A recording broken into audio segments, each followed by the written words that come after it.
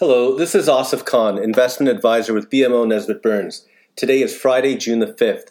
I hope you and your family are well. Following is a summary of this week's market developments and some related thoughts. Before going on, I do want to express my disgust at the Minneapolis police officer's suffocation and murder of George Floyd that has opened up existing racial issues in America.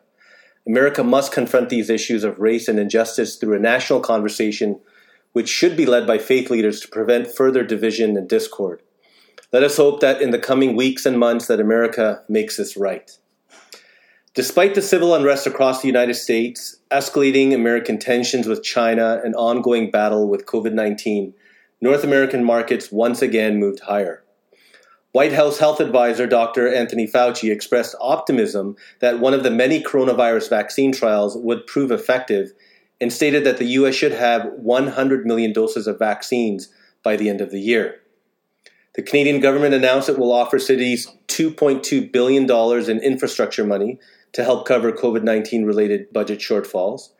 The Bank of Canada held interest rates steady and indicated that it expects the economy to resume growth in the third quarter. Oil hit close to $40 a barrel, quite an impressive recovery from the negative numbers we saw just a few weeks ago. The Canadian dollar rose against the U.S. dollar by about 2.5% this week. U.S. auto sales were up 40% from April's numbers, but to put that in perspective, they are still down 30% from their peak, which is representative of most industries. Most numbers are showing great rebounds in May, but they have a ways to go before getting back to previous peaks. The U.S. announced plans to block Chinese airlines from flying into or out of the country after China had effectively already done the same for the U.S. As a result, U.S.-China relations still remain heightened. Today we saw a surprising, really shocking rise in May jobs. While any single data point would normally raise questions on its accuracy, the fact that each of the U.S. payrolls and household reports, as well as Canada's labor force survey, all sang from the same sheet suggesting employment truly turned the corner last month. Just to recap this point, economists were all expecting a number that would bring U.S. unemployment close to negative 20%. It came in at negative 13.3%.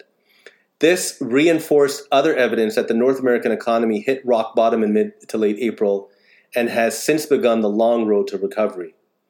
You may be asking how and why the market has rebounded so much from the depths of complete despair in March. First, this supposed V-shaped recovery in the stock market may still have some bumps along the way and could still turn out to be a U. Additionally, the stock market and the street economy are not exactly the same, at least not this time. Much of the economic anguish is centered on retail, restaurants, entertainment, travel, and leisure companies. These companies do not make up a large percentage of the stock market. The stock market is made up of large, well-capitalized companies that operate in the financial industry, technology industry, energy markets, healthcare, consumer staples, for example, Costco and Procter & Gamble, etc., and many other industries.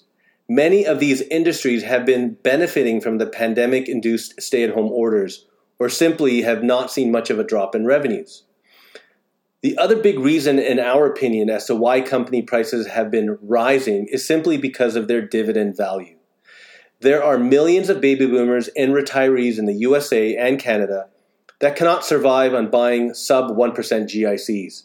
They are most likely buying well-capitalized, industry-leading companies that are consistent dividend payers and effectively doubling and tripling their income potential. It is for this very reason alone that prices of these companies may get pushed higher in the years to come. It is the only income game in town. Global capital markets continue to brush aside a number of conflicting developments as they stage a strong recovery from the March lows. While many investors may claim this recent rise is remarkable, it is for exactly this reason that our advice to you has been to stick with the long-term plan we built. Months ago, had we imagined a global pandemic, a gradual reopening of economies after an extended shutdown, and protests throughout America all taking place as we head into June, you would have been hard-pressed to find someone predicting that markets would continue to move higher right through it. Yet here we are. By adhering to the plan we mapped out together, we have the luxury of being able to observe surprises in either direction in the context of a longer-term strategy. And regardless of where markets go from here, such a perspective is valuable, particularly the next time we are faced with strong volatility. To close, we are super excited that the NBA and NHL are planning to restart their truncated seasons. As always, we are happy to discuss your investment and financial plans. Please do not hesitate to contact us. My direct number is 416-725-9133, and Austin's is 416-709-7879. Signing off for the both of us, Asif Khan and myself, have a great weekend.